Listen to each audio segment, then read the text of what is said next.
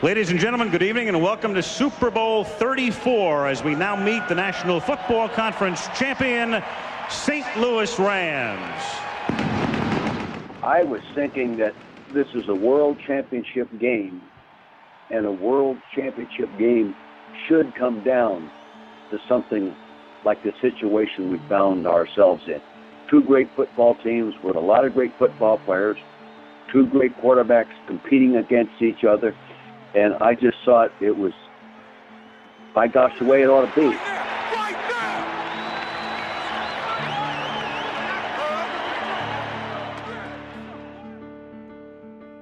Hey everybody, welcome to another episode of The Narrative, a podcast by Sports Illustrated. I am Alex Abnos. That voice you just heard is Dick Vermeil, and if you're a fan of football, then you probably know who he is. In each of his 3 NFL coaching stops, he brought teams with losing records into the playoffs. He did this in Philadelphia, he did this in St. Louis, and he did it in Kansas City. Go Chiefs. However, of those 3, St. Louis is probably his most impressive turnaround. The team, the Rams, moved from Los Angeles to St. Louis in 1995. And they were pretty bad afterwards, for a while. But in 3 years, Dick Vermeil built what at the time was a high-powered offense unlike anything the NFL had seen to that point. They called it the greatest show on turf. Vermeil's work culminated with an appearance in the Super Bowl, the first of the new millennium in 2000, Super Bowl XXXIV. And ironically, yeah, the Rams won that Super Bowl, but they won it on a defensive play. Nowadays, that play is known simply as the tackle or 1 yard short, all sorts of names. Now, this podcast is a story about that moment where St. Louis was delivered a Super Bowl championship. How it came together, what the people involved saw, and so forth. It's narrated by Don Banks, so I'll be stepping aside here in a second, but before I do, let's set up the game. Now, the Rams had played well in the first half, they had control of the game, and they were playing the Tennessee Titans. And the Titans went into halftime, they needed to figure out a way to get back into it. Now, the Titans coach at the time was Jeff Fisher, who, and I'm really sorry if this is confusing, he's currently the coach of the Rams, who are moving back to Los Angeles from St. Louis. Okay, you got all that? Good. I'll let Jeff Fisher take it away, and then Don, and then you'll hear from me at the end. Thanks for listening. Hope you enjoy it.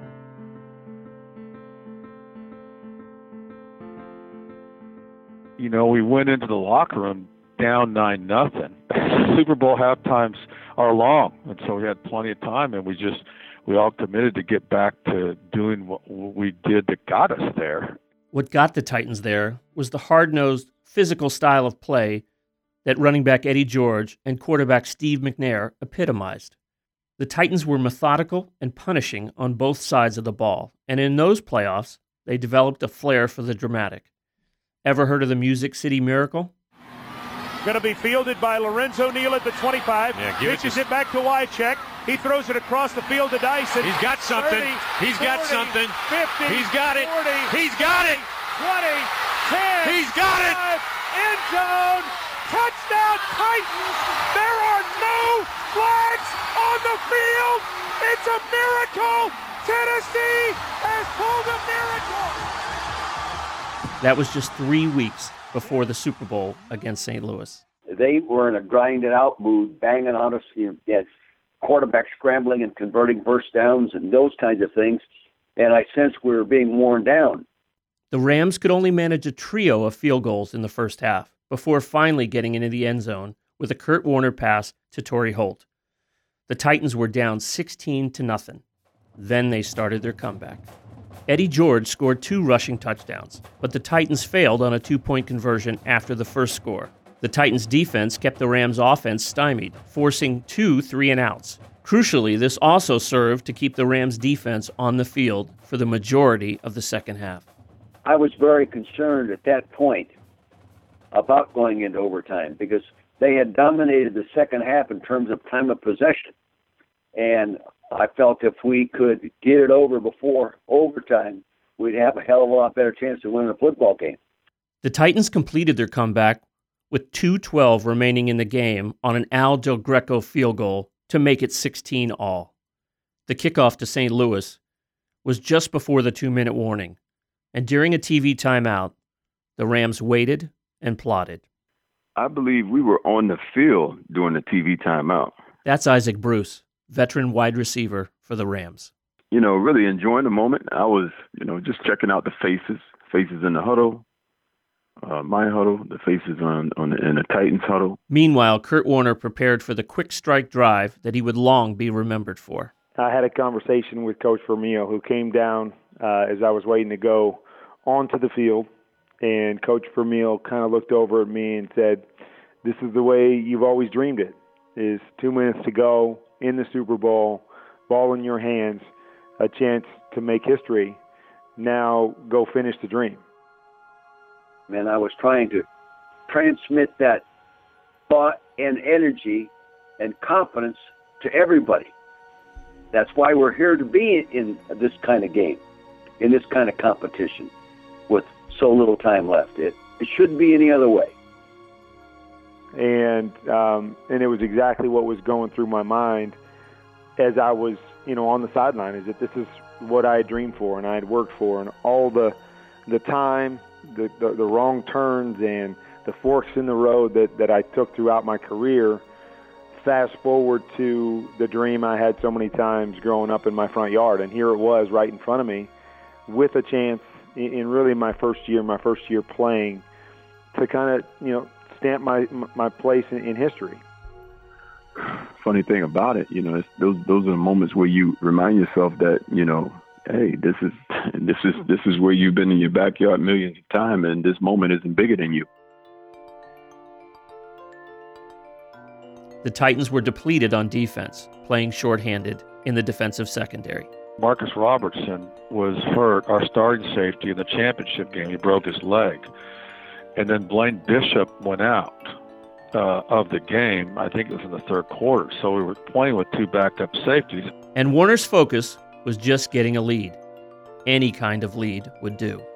My mindset was more just, drive us down, make good decisions, put us in field goal range, and we'll kick the game winner to win it. But on the Rams sideline, Vermeil and offensive coordinator Mike Martz were impatient. I was talking to Mike Martz, my offensive coordinator, in that I saw their coverages and they were all up very, very tight. We talked about the Titans playing what we call a high shoulder technique in man coverage, meaning they don't drop underneath the receiver. They try to stay high on the receiver so you can't throw the ball over the top of them. So we had talked and worked all week on throwing the back shoulder, kind of setting it, back behind our receiver. So defender is up high, our receiver's underneath him, throw the ball a little bit to the back shoulder so he can adjust to it and catch it, but the defender never has a chance to. And I just felt, and I didn't call the play, I just said, Mike, I don't think they can cover us with that tight of coverage, and we've got to go after them or something like that. Mike Martz calls a play that we had worked on all week long, that this was a play that we thought we could have success on, and it was a play called Trips Right, Ace Ride 999, FC H Balloon.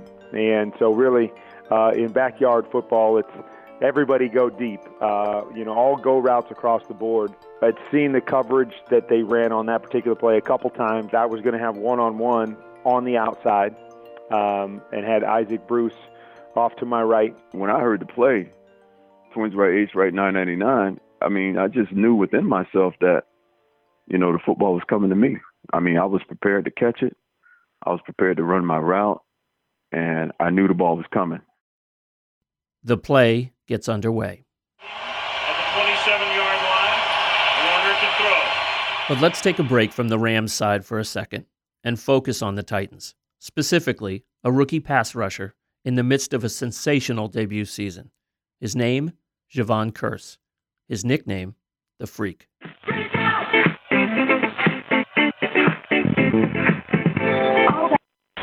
Hello? To this day, that's still what plays instead of a standard ring when you call him. Anyway, as the play develops, like so many times before that season, Curse's goal was to get to the quarterback. He did, but he didn't. Once I get off on the ball, get my penetration, and I see Kurt, I see him winding up for this long throw, and all I can think of, oh man, Torrey Holt, Oz Hakeem, Ike Bruce, somebody is going to do something right now. Curse was close to a sack, excruciatingly close.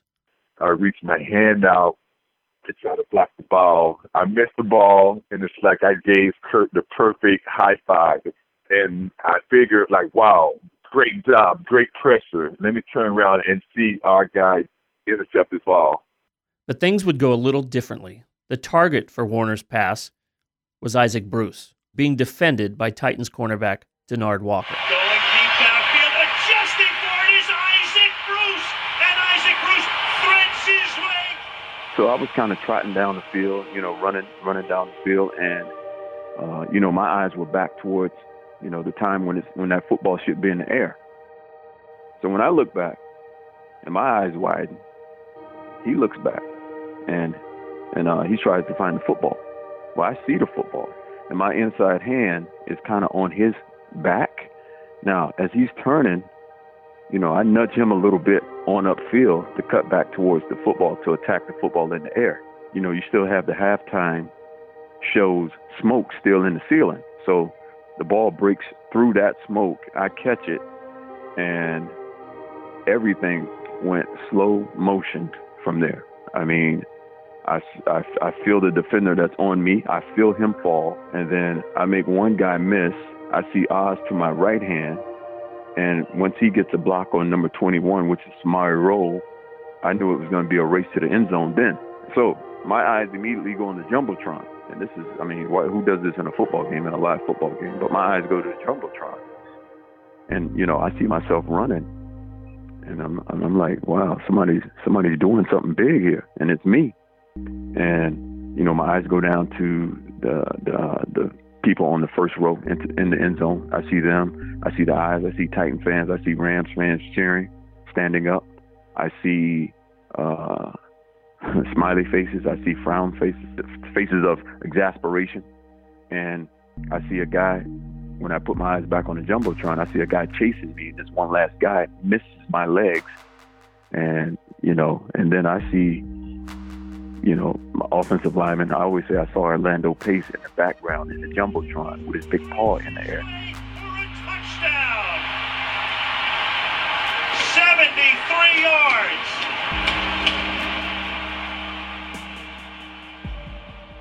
I thought I barely made it in the end zone to the front pile line and crossed over to out of bounds. That's what I thought. But, I nearly ran through the middle of the end zone. And from there, I remember getting on one knee, giving thanks to God. And then from there, I just found my teammates.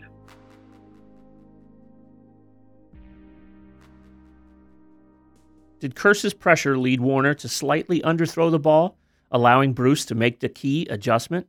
If I was there a second sooner to throw, would never even got off. If I was there a second later, it would have been like a full throw with a full follow through, and our defensive back, he was in position to either intercept the pass or knock it down. Versus he didn't react to the underthrown ball, which Ike Bruce did, and that's what happened. And there you have it. Whether the throw was by design, based on what we had all talked about, or whether it was based on the fact that I was getting hit by Javon Kearse that left the ball a little bit short, regardless of what played into that, the ball was thrown perfectly in regards to what we wanted to do. In an instant, the Rams had a 7-point lead, but there was still a minute 54 remaining on the clock. Derek Mason returned the kickoff to the 27, but a holding penalty on the Titans knocked them back to the 12. They had 88 long yards to go. There's not a whole lot to tell them at that point. You don't have a whole lot of time. That's Titans coach Jeff Fisher again. At that point, it's over now. We're shifting gears to offense. That drive would heavily involve Kevin Dyson, the man who would later be at the center of one of the most memorable plays in Super Bowl history. We're backed up there. It was just, here we go. It was a calmness in the huddle. I don't think anybody in that huddle, matter of fact, I know nobody in that huddle had a doubt that we would get it done. But many players on the overtaxed Rams defense, like defensive end Kevin Carter, were running on fumes. That was the tiredest I'd ever been in my life. It was the most I'd ever pushed myself, both physically and psychologically, in my life. I mean, not only was it the culmination of the entirety of an NFL season, which is long in and of itself, a playoff run to the Super Bowl is even longer. We didn't have the week off that they typically have in between the winning the NFC Championship game and going to the Super Bowl. I mean, it was such a battle to keep your focus just on the fact that you were playing in the Super Bowl in front of, millions of people all around the world, but you had to really settle down and just play football. So at that moment, having to go back out on the field, I mean, I was just done, and I had to compose myself and just go out there and finish. The Titans went to work. On the first play, quarterback Steve McNair hit Dyson for 9 yards. Next came a 7-yard completion to tight end Frank Wycheck. Then quickly an incomplete pass to Dyson before the Rams started contributing to Tennessee's efforts. On 2 straight plays, the Rams were called for penalties. First a face mask on a 12-yard scramble by McNair, and then an offsides. The killer flags handed the Titans 20 free yards. Suddenly, Tennessee was on the Rams' 40-yard line. So, we didn't start off as well as we would like, but we thought, we're going to stop. That's Rams linebacker Mike Jones. You probably already know his name because you know how this Super Bowl ended. And then, it just seemed like every play, it was either we got a penalty or they made a play, and it was just sitting there looking like, okay, this isn't going like it typically goes. And it was, one play they get 6 or 7 yards. Then another play they might get 3 or 4, but we got a penalty. And then we got an offsides penalty. Then we got a face mask penalty. We were looking around on defense, and we weren't looking at each other yelling or panicked or angry or, come on, dude, how can you commit a penalty in this situation? Come on, what are you doing?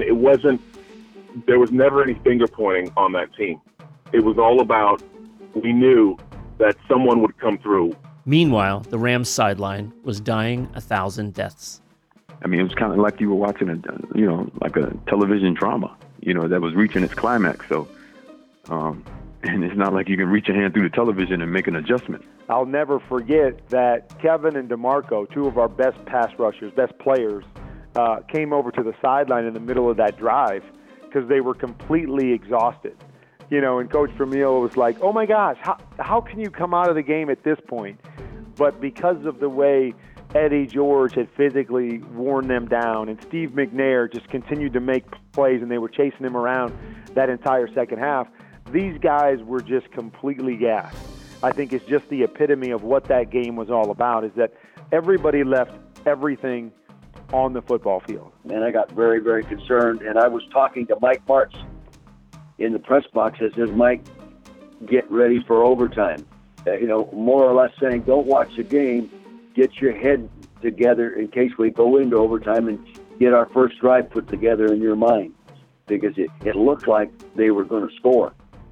It felt like they were going to score. And a large reason it felt that way was the heroics of Steve McNair. The Titans' tough-minded quarterback had been accurate with his throws and elusive on his feet all game long, and he seemed to be willing Tennessee to victory. I mean, they had 3 defensive penalties, but nonetheless, Steve did a lot of work on that drive. I mean, in Steve's mind, there was no way we weren't going to get the ball in the end zone, and he was going to figure out a way to do it. That's how he was. The play-by-play description for what McNair did next sounds simple enough. A 16-yard pass completed to Dyson. But that doesn't begin to tell the whole story. McNair looking over the everything's middle. Outside. Looking to run, now steps back, rolls left, rolls right, in bad trouble back at the 40. He gets away somehow, fires downfield, there's Dyson. Dyson at the 10. Ball timeout. He's tackled at the 10.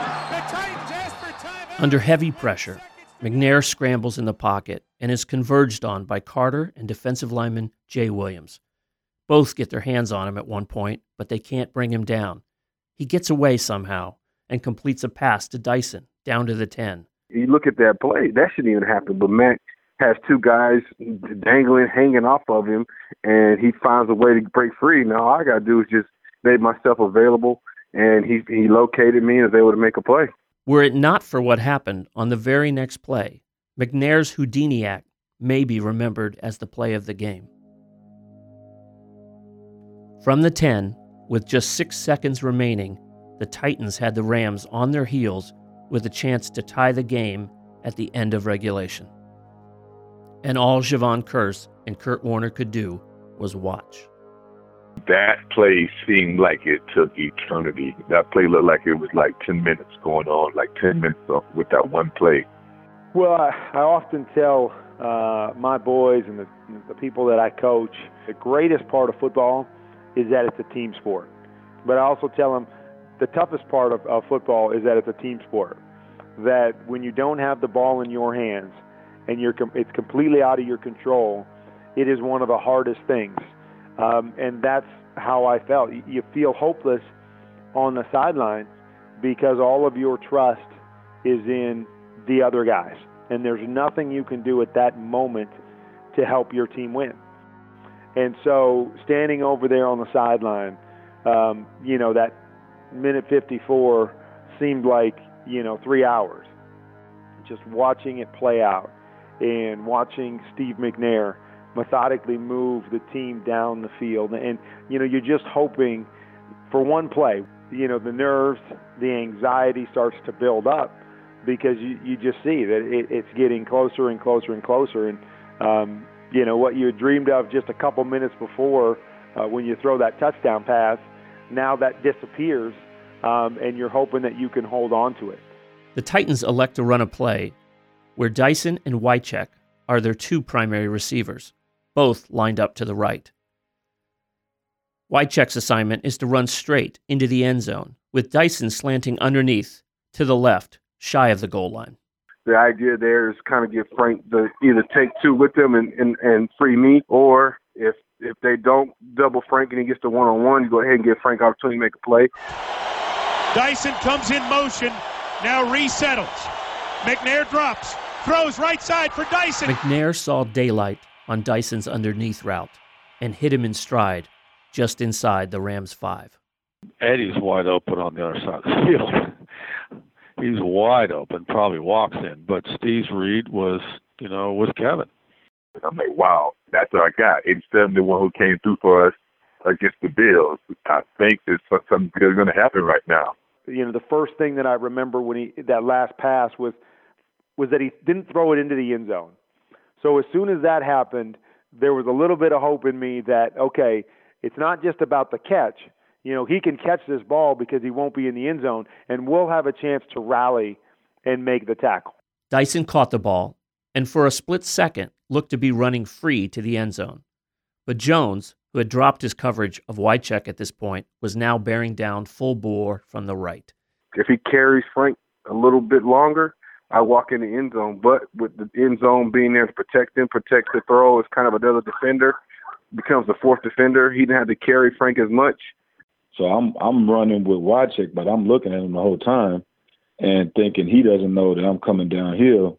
When, in all honesty, he knew exactly what I was doing and knew that I was going to be coming downhill. He thought he would beat me to the spots. And so I saw him there, but the way his body position was in regards to mine, I didn't think he'd be able to make the play.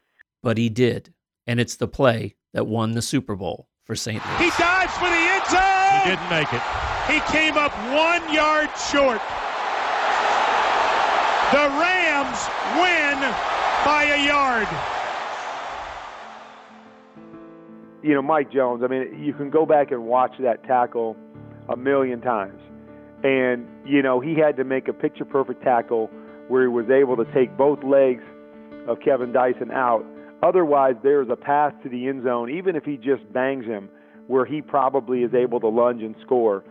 But Mike does a great job of getting both legs and taking them out from under him so he doesn't have, any strength to be able to lunge towards the end zone. Dyson made one last futile attempt to break the plane of the end zone, but Jones had stopped him 1 yard short. It was the height of instant replay kind of coming back, and I knew it was such a close play in the magnitude of the game that I was hoping that we got kind of an instant replay, that they would take the time to review it and see, and maybe I got the tip of the ball across, but I knew. I think Pete Lyle or either Todd smacked it out of Kevin's hand, and they were saying, no go, no go, no go. And right then I looked up, and the clock hit 0-0. From where we have to stand inside the player and coach's box, you don't have a great angle of whether he got in or not. So all you see is the reach and the tackle, and your eyes immediately go to the clock, and you see that it's all zeros, and then you try to find a referee to see if they're signaling for a touchdown or they're signaling that the game is over. I watched the Jumbotron, and I saw that his knee was down, and he reached out, and he didn't make it, and I knew that the Rams were Super Bowl champs. And you see the ball come up a yard short, and then it seemed like everything just paused for a second. I'm like, they should have counted that. I think we should have counted that one, but no, and all that confetti started falling. Guys are jumping around, guys are laughing and crying. Coach Vermeil's walking up, and he's shaking everyone's hand with tears in his eyes, saying, "You're a Super Bowl champion."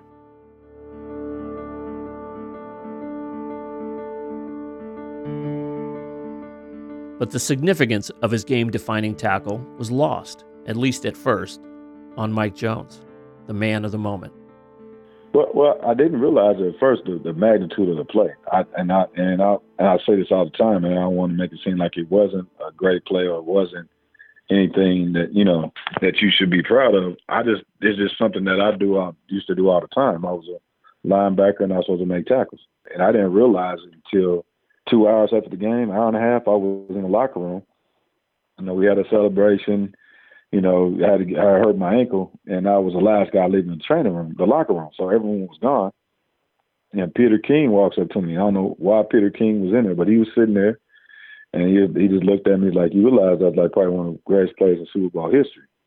And I just kind of looked at him like, I never looked at it that way, but he's like, it's the last play of the Super Bowl that ended the game. He said, you didn't take that in when it happened? I was like, I was so tired of the game. I was just happy that we won, and that was about it, but I never looked at it like that. Mike was with us from the beginning. We signed him as a free agent from the Raiders, and he demonstrated leadership ability all through the 3 years of building that team. He was the spokesperson for the team, sometimes coming to talk to me about concerns and complaints. And I had a real good understanding relationship with him, and I think the entire team, not only the defensive team, respected him. And I sort of think if they were going to ask one guy to make the play, they would ask him to do it. It was a great game. We came back and played football that got us there. There were great efforts in that game, all around on both sides, and it was a hard-fought game, and it was just kind of one of those things that we came up a yard short, and they won. Hats off to the Rams. It was a damn good one. Rams 23, Titans 16, in a game that turned on the most famous yard in Super Bowl history. Super Bowl 34 was the first Super Bowl of the new millennium, and it will forever be remembered for its dramatic final play, a play that unfolded in slow motion.